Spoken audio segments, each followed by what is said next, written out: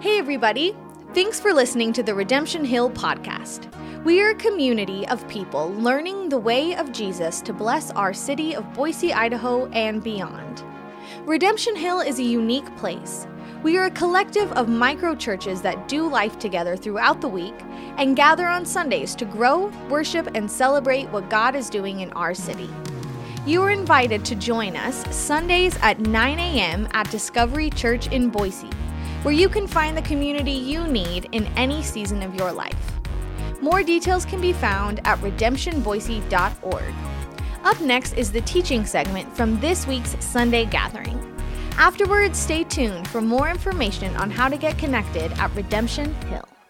All right. Come on in if you're in the lobby. There is Island time, there is Africa time, and there is Redemption Hill time. We're somewhere in between. All right, so as you guys mingle in here, I am going to begin to read from 1 John chapter 4 and into the first couple verses of chapter 5. For those of you who don't know me, my name is Andrew. I'm on staff here at Redemption Hill, and I don't speak often, but I'm excited to speak this morning and be with you guys. Yeah. All right, so we're going to start in 1 John chapter 4 and verse 7, and as we read, I don't want us to just read and to go through the motions. I want you to really listen. I'm going to read through it slowly. Listen to the text. Listen for the Holy Spirit speaking. What stands out to you? What is he drawing your attention to this morning? Dear friends, let us continue to love one another, for love comes from God. Anyone who loves is a child of God and knows God. But anyone who does not love does not know God, for God is love. God showed how much he loved us by sending his one and only Son into the world so that we might have eternal life through him. This is real love, not that we loved God, but that he loved us and sent his Son as a sacrifice to take away our sins. Dear friends, since God loved us that much, we surely ought to love each other. No one has ever seen God, but if we love each other, God lives in us, and his love is brought to full expression in us. And God has given us his Spirit as proof that we live in him and he in us. Furthermore, we have seen with our own eyes and now testify that the Father sent his Son to be the Savior of the world.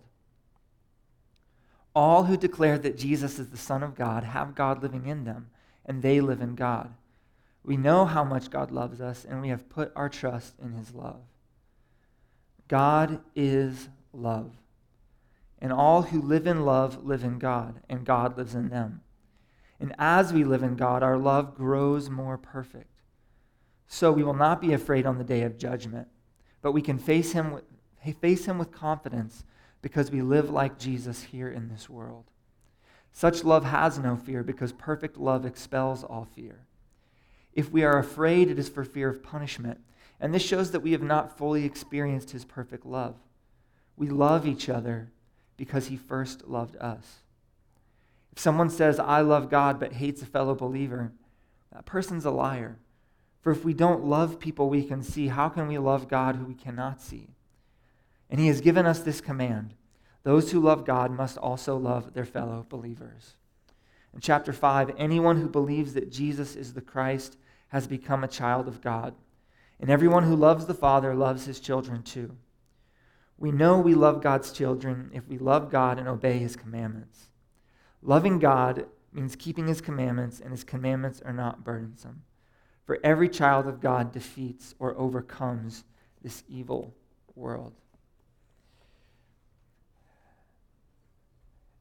In 1998, the best rom-com ever made was released.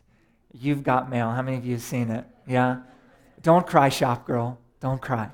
It's classic. It's this story about, it's Tom Hanks and Meg Ryan, first of all, which is just so, you can't beat Tom Hanks and Meg Ryan. And so it's a story about this small bookshop owner named Kathleen Kelly, who has this tiny little shop in New York City. It's like a locally owned bookstore. It sells kids' books.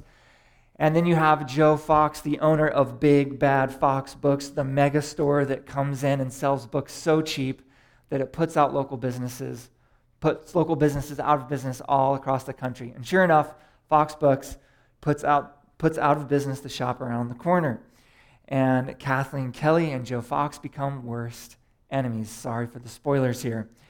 Little did they know, though, these worst enemies had met online previously. They had been chatting, and they had fallen in love. And this whole movie, I hate to skip all the good parts, but is this story of them coming together. And in the end, they're in New York City in Central Park. It's spring. The golden retriever is like jumping on them as they're like kissing each other and realize that they're in love. And it pans back, and it's just this beautiful moment of love. Now, if you would have asked me in high school, and I was honest with you what my favorite movie was at that time, if I was honest, I probably would have told you You've Got Mail. If I was hanging out with the football team, I probably wouldn't have said that, but that was my reality. And it's because deep down, I'm a romantic. And I think all of us on some level love the idea of love, right? Like in our culture, in our world, we love love. I would even say that on a cultural level, love is the highest ideal. It's the highest ethical value that we have in our culture.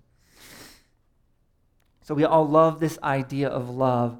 But as I'm reading through 1 John, as we've been talking through 1 John, I recognize that the love that John is talking about here is a different kind of love than the one that Kathleen Kelly and Joe Fox experienced in Central Park. Now, there's some similarities, there's some crossovers, but it's different. It's a little more intense. I don't know about you, but as you guys were reading through that text, there's some verses that really stand out to me. Like there's a lot of like quotable moments, like one-liners in this that you feel like you could just pull out, sew on a pillow, and just like hold on to, right? One of those is this idea of God is love. Like to me, that is maybe the most revolutionary statement ever written in all of religious literature ever. It's a wild concept to think of God is as love. Oswald Chambers says this: God and love are synonymous. Love is not an attribute of God, it is God. Whatever God is, love is. So what he's getting at here is love, and what John's getting at as well is defined by God. Love comes from God. God is the source of love. Again, this verse here, this quote, this sentence, I really think whether you're a believer, whether you're religious, whether you've grown up in church or not, if you see this verse as a standalone verse, it's pretty easy to like it, right? Like even if you don't believe in God, this idea of God as love is sort of like this inspirational idea. It feels good by itself, pulled apart from the rest of the text. It doesn't really feel like it's very demanding of us. It's nice, right? But it's more than that. I think there's nothing wrong with this statement. Obviously, it's in the scripture. It's true. But where we get it wrong is where we miss what the definition of love is, right? Like we have this definition of love, this idea of love that is more defined on, if we're honest, how you make me feel, right? Like a moment in Central Park could never really define what love is. We talked about a few weeks ago in chapter 3 where John says we know what real love is because of Jesus, because of the sacrifice he made for us, that he persevered through suffering, even to the point of dying on a cross, and thinking about as he hung there, saying the words, "Father, forgive them, for they know not what they do." Like that's real love, to love the people who are murdering you.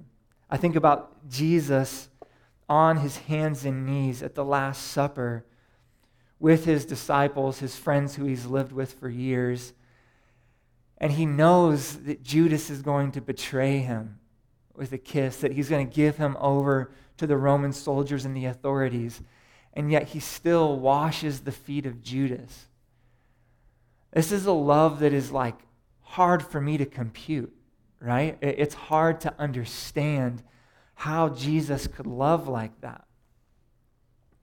And ultimately, in 1 John, this is the kind of love that is the standard, the ethic that John is calling us to. He's saying that in the same way that Jesus loved us, we're supposed to love each other and others. We're supposed to endure suffering.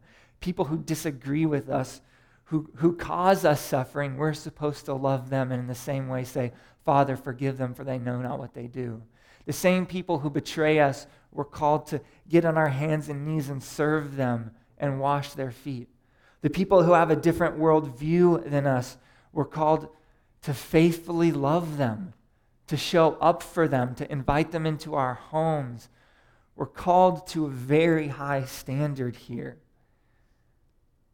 We see that love is not a feeling. It's not about how you make me feel or what you can do for me or what you can offer me. But love requires suffering. It requires sacrifice and even training. It requires practice. It's not easy. It's something that, in a sense, is learned. Now, I'll be honest. I cut out a lot talking about what love is, what the standard of love is, because I could spend 45 minutes to an hour at least talking about how this standard of love that we all already know after just a few minutes is humanly impossible to work up within ourselves, right? As I read about the way that Jesus has loved me, I know that on my own there's no way that I can recreate that. I can't do that. Some of you have people in your life who they just know all your buttons and somehow they just accidentally push them all the time, right? Maybe that person is in your micro church. Maybe they're in your family. Maybe you see them all the time. My micro church is like, do you think he knows it's him?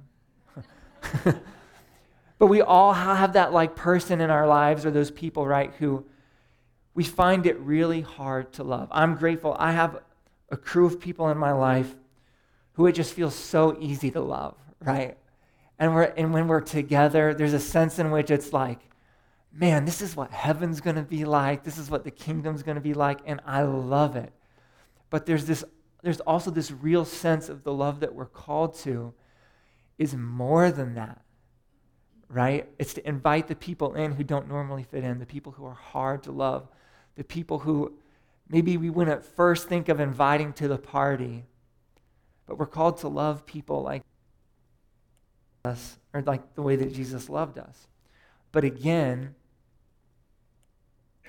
it's not manageable on our own. We can't do it. It's too hard.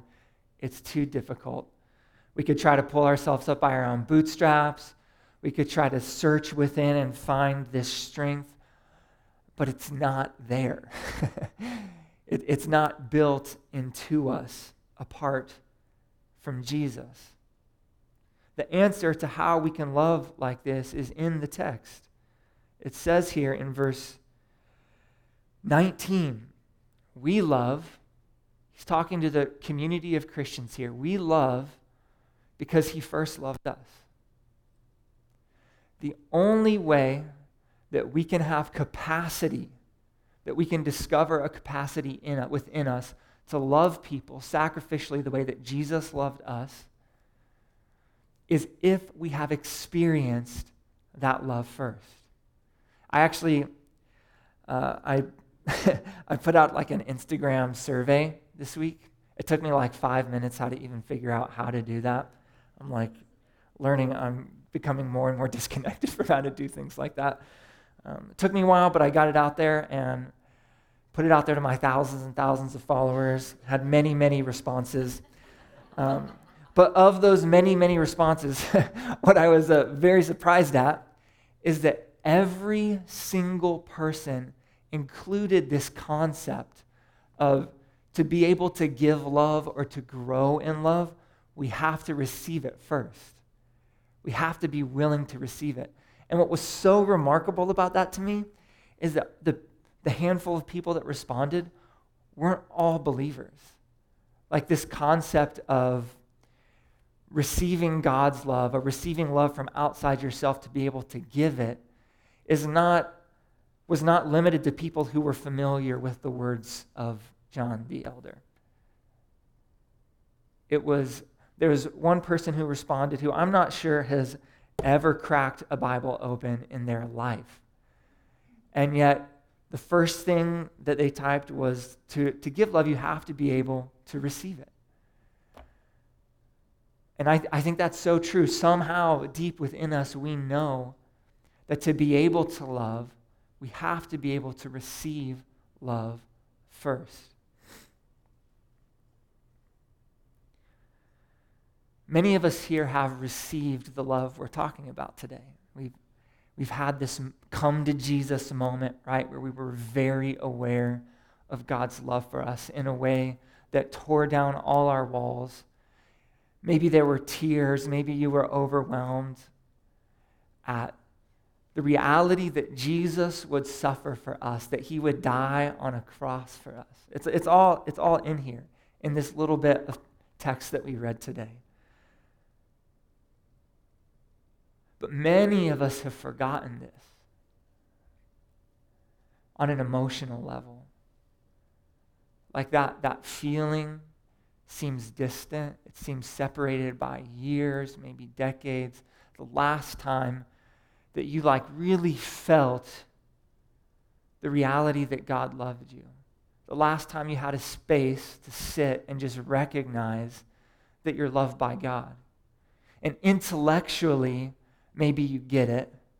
Like you acknowledge the theology, the facts, the chronological process of what Jesus did. But emotionally, we've forgotten maybe what it is that Jesus has done for us, what Jesus has done for us and the love that he has for us. Some of us have forgotten intellectually. We've sort of let go of these basic truths that we were taught so long ago, that Jesus put on flesh, endured suffering, went through a life of trauma and hurt and pain just like us, and suffered on a cross and died out of love for us and rose again on the third day so that we could have life. There's part of that to many of us might seem a little bit like old school, right? It might feel like a little bit archaic. Like I used to really think about that a lot, and that was like at the core of my faith, but I don't really hold on to that. And I'll be honest, I've been guilty of that. I've been guilty in seasons of my life of focusing on other parts of the faith because I didn't really understand that, or it didn't really feel culturally palatable.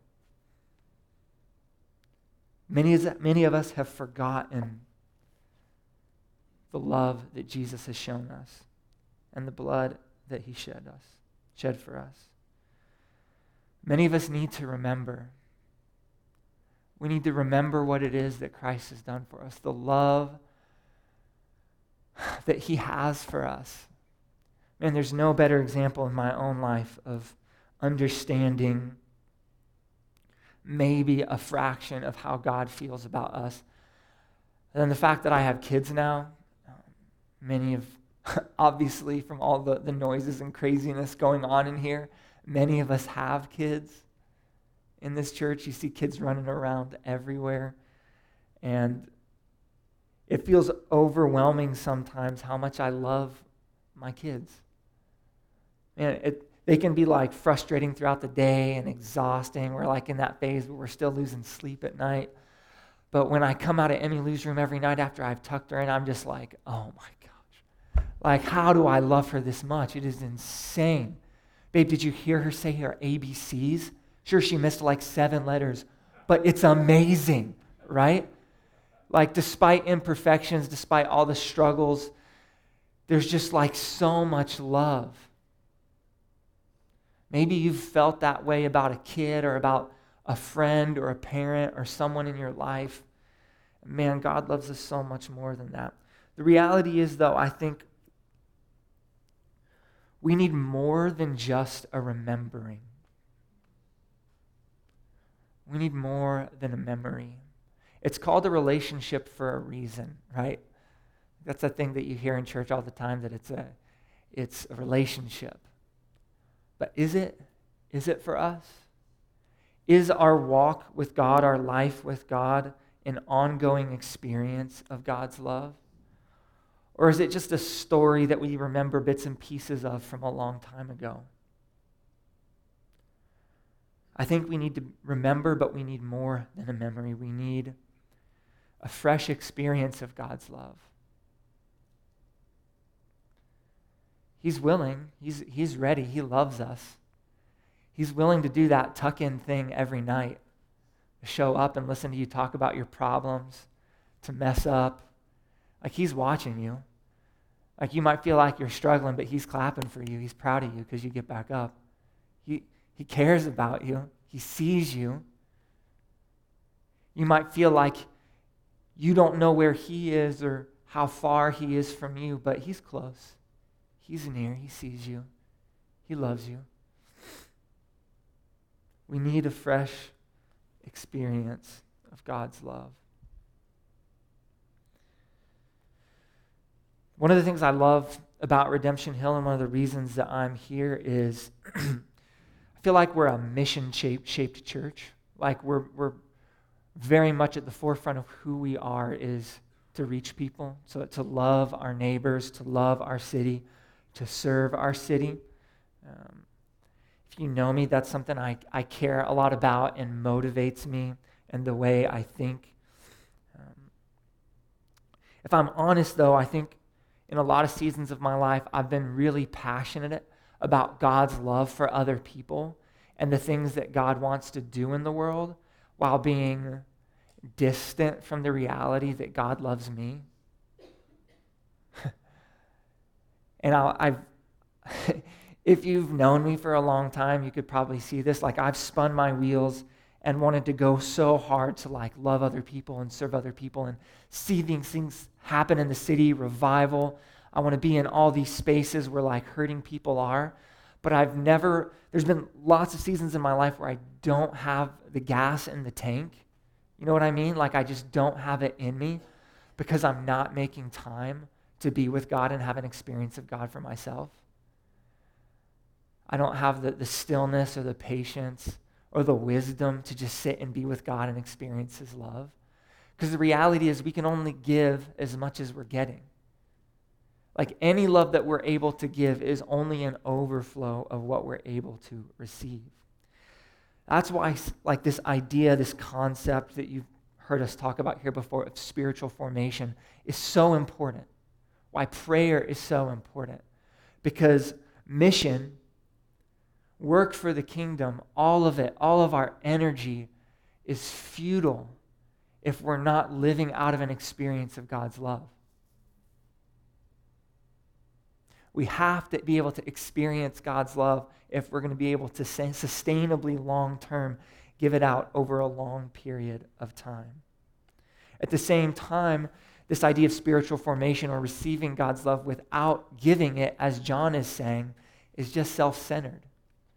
We're not meant to just receive God's love. We're meant to receive it and give it away, to love people who are difficult to love.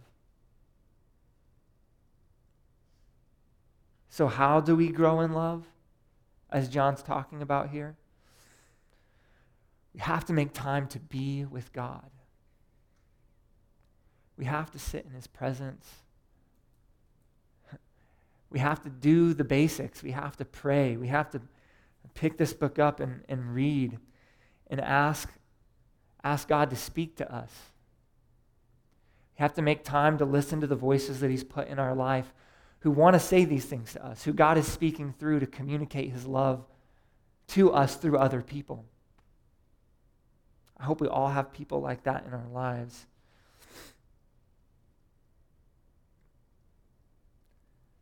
Ephesians chapter 4. I'm going to read Ephesians chapter 4 really quick. Chapter 4 and verse 15.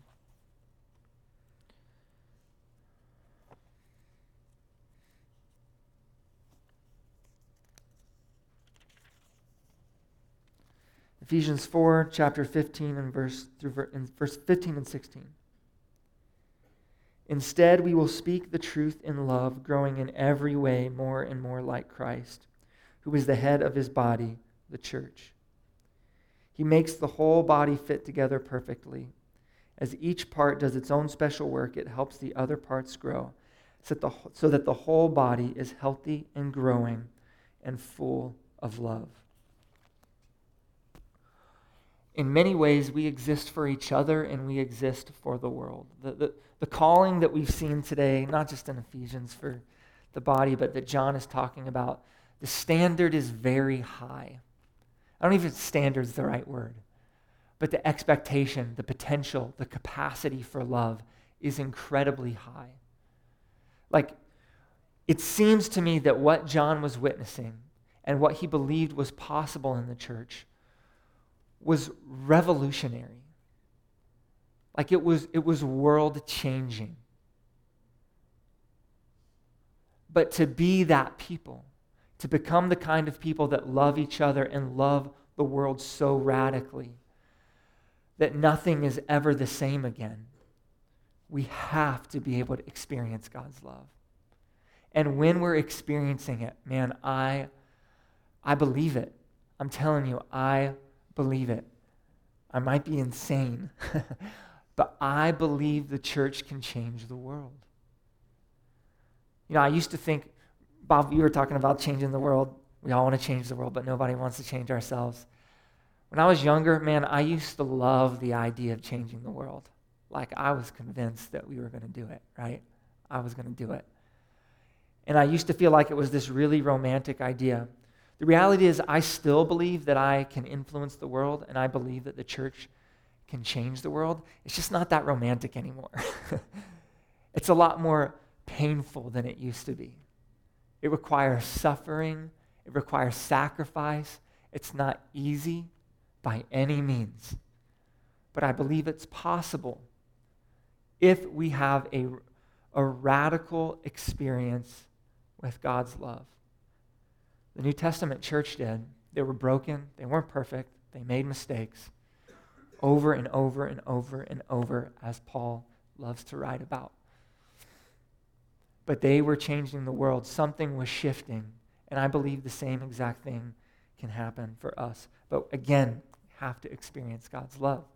So I could dismiss and send you guys out, and maybe you'd be on the way to the parking lot, yeah, love's awesome, right? Love's powerful. I really want to love more.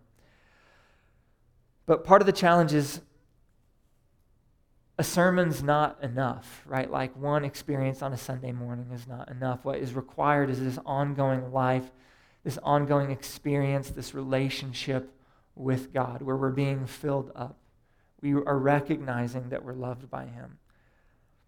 If we're too busy, if we're too rushed, if the tasks that we have are too important, then we'll miss it. I will go the rest of my life wanting to impact these different communities, wanting to change the world, wanting to invite this neighbor into my life so they can experience God's love, but I won't have it in the tank. We have to commit to making time, to slowing down, to creating space in our lives to just be with the Father that loves us. So instead of having this crescendo final point that is the climax, we're just going to go with the flow for a little bit. I'm going to have the band, if the band wants to come up for a little bit here and just play some music. I just want to create some space here in the end, and there's going to be a little bit of guided prayer, reading through some scripture.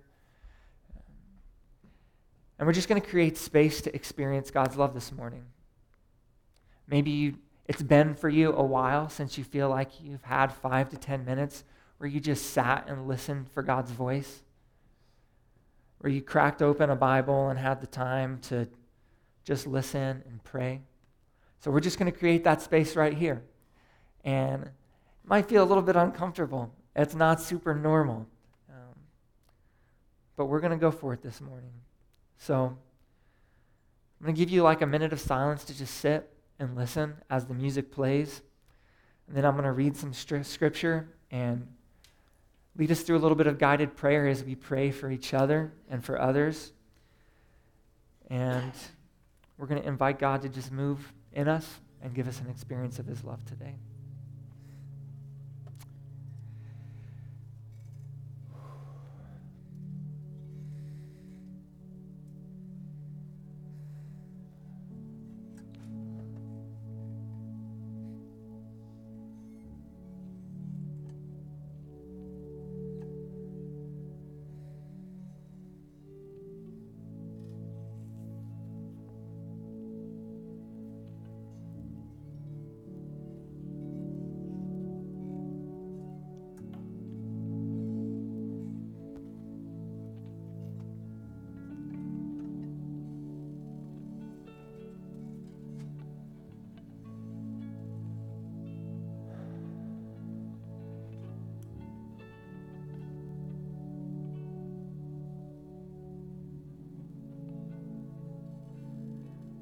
Encourage you to take some deep breaths. Do your best to silence the other voices going on in your head and just listen for the voice of God this morning.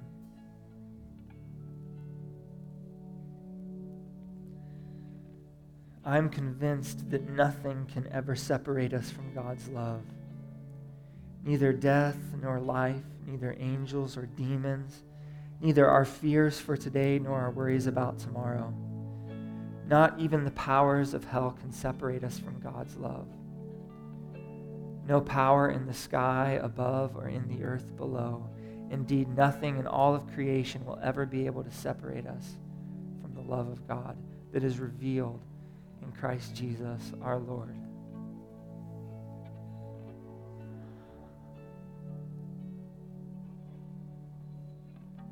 Probably came here with somebody you know this morning. Most of the time we're sitting next to someone that we know and care about. Maybe you're sitting next to someone you don't know. Maybe you came by yourself and you don't know anybody. But I'd like to encourage us in the next minute to just lift the person up next to you in prayer. Ask that God would give them an experience of his love.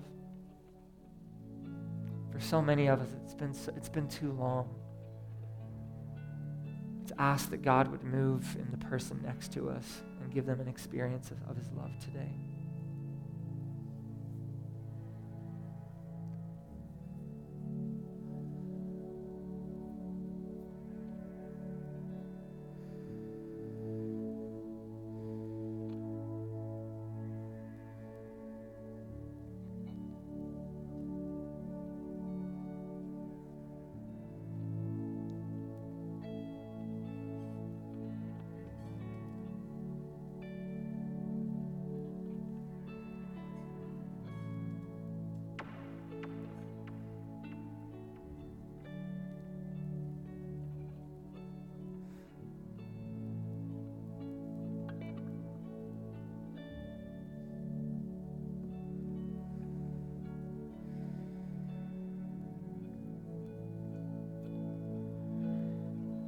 Maybe you're here and you're hearing about this concept of love or this idea of love. But maybe it sounds new to you, like this level of love, this idea that Jesus would put on flesh, come down, suffer, and die on a cross so that you could know love, so that your sins could be forgiven. Maybe that's foreign to you. That's okay. I'm glad you're here.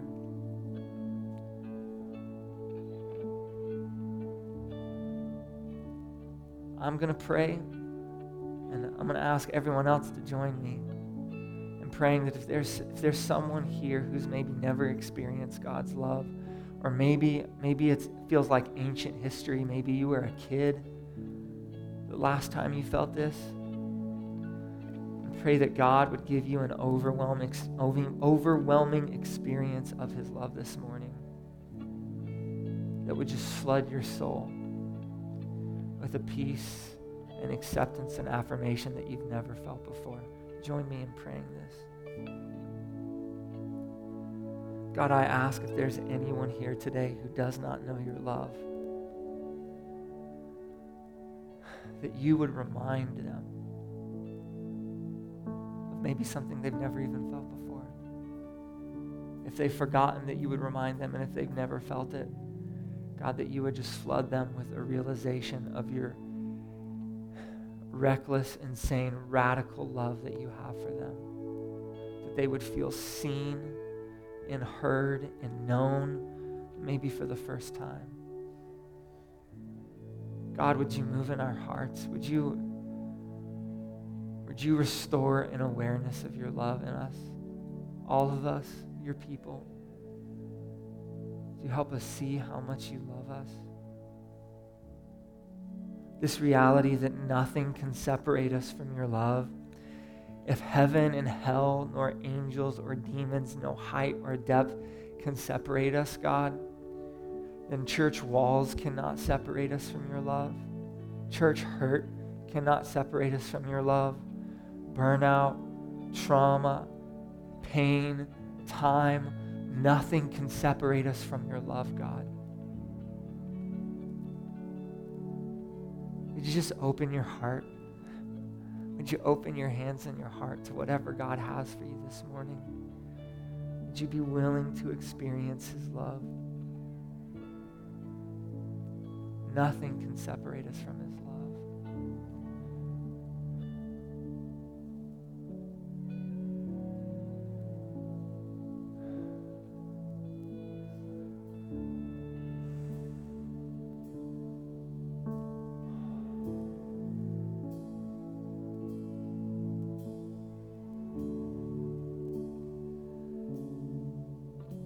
Thank you for being here with us this morning, God.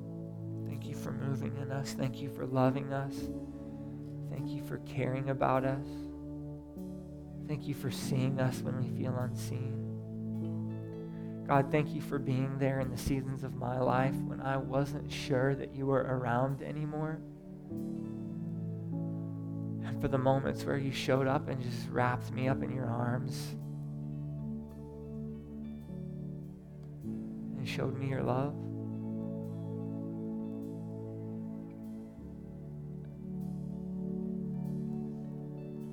We're going to have a time here where the band is going to play a song and everyone's going to be invited to come take communion. You can just come up the sides and take it back up to your seat. I'm going to be up here. I think maybe another member or two of the prayer team will be able to come up and just be available at the front at the end of service after communion. And during that song, if you want to come up and pray, maybe you need to confess a sin, maybe you just need to talk about where you're at, where your heart's at, I don't know, but we'll be here for you. I just believe so deeply in my heart this morning that God just wants to hold us. He wants us to know how much we love him, or how much he loves us. Let's pray one more time, and the band will begin to play, and we'll start communion. Father, I'm begging you to do the thing that you want to do more than anything else. You want to show up and meet us where we're at. You want to meet us here. And so I pray that during this time of communion, this last song, that you would just wreck us in the most gentle and caring of ways, that you would hold us close to you, and that we would maybe begin again, not just in an experience on a Sunday morning, God, but to make space in our lives to feel your love, to know your love, to be changed and shaped by your love.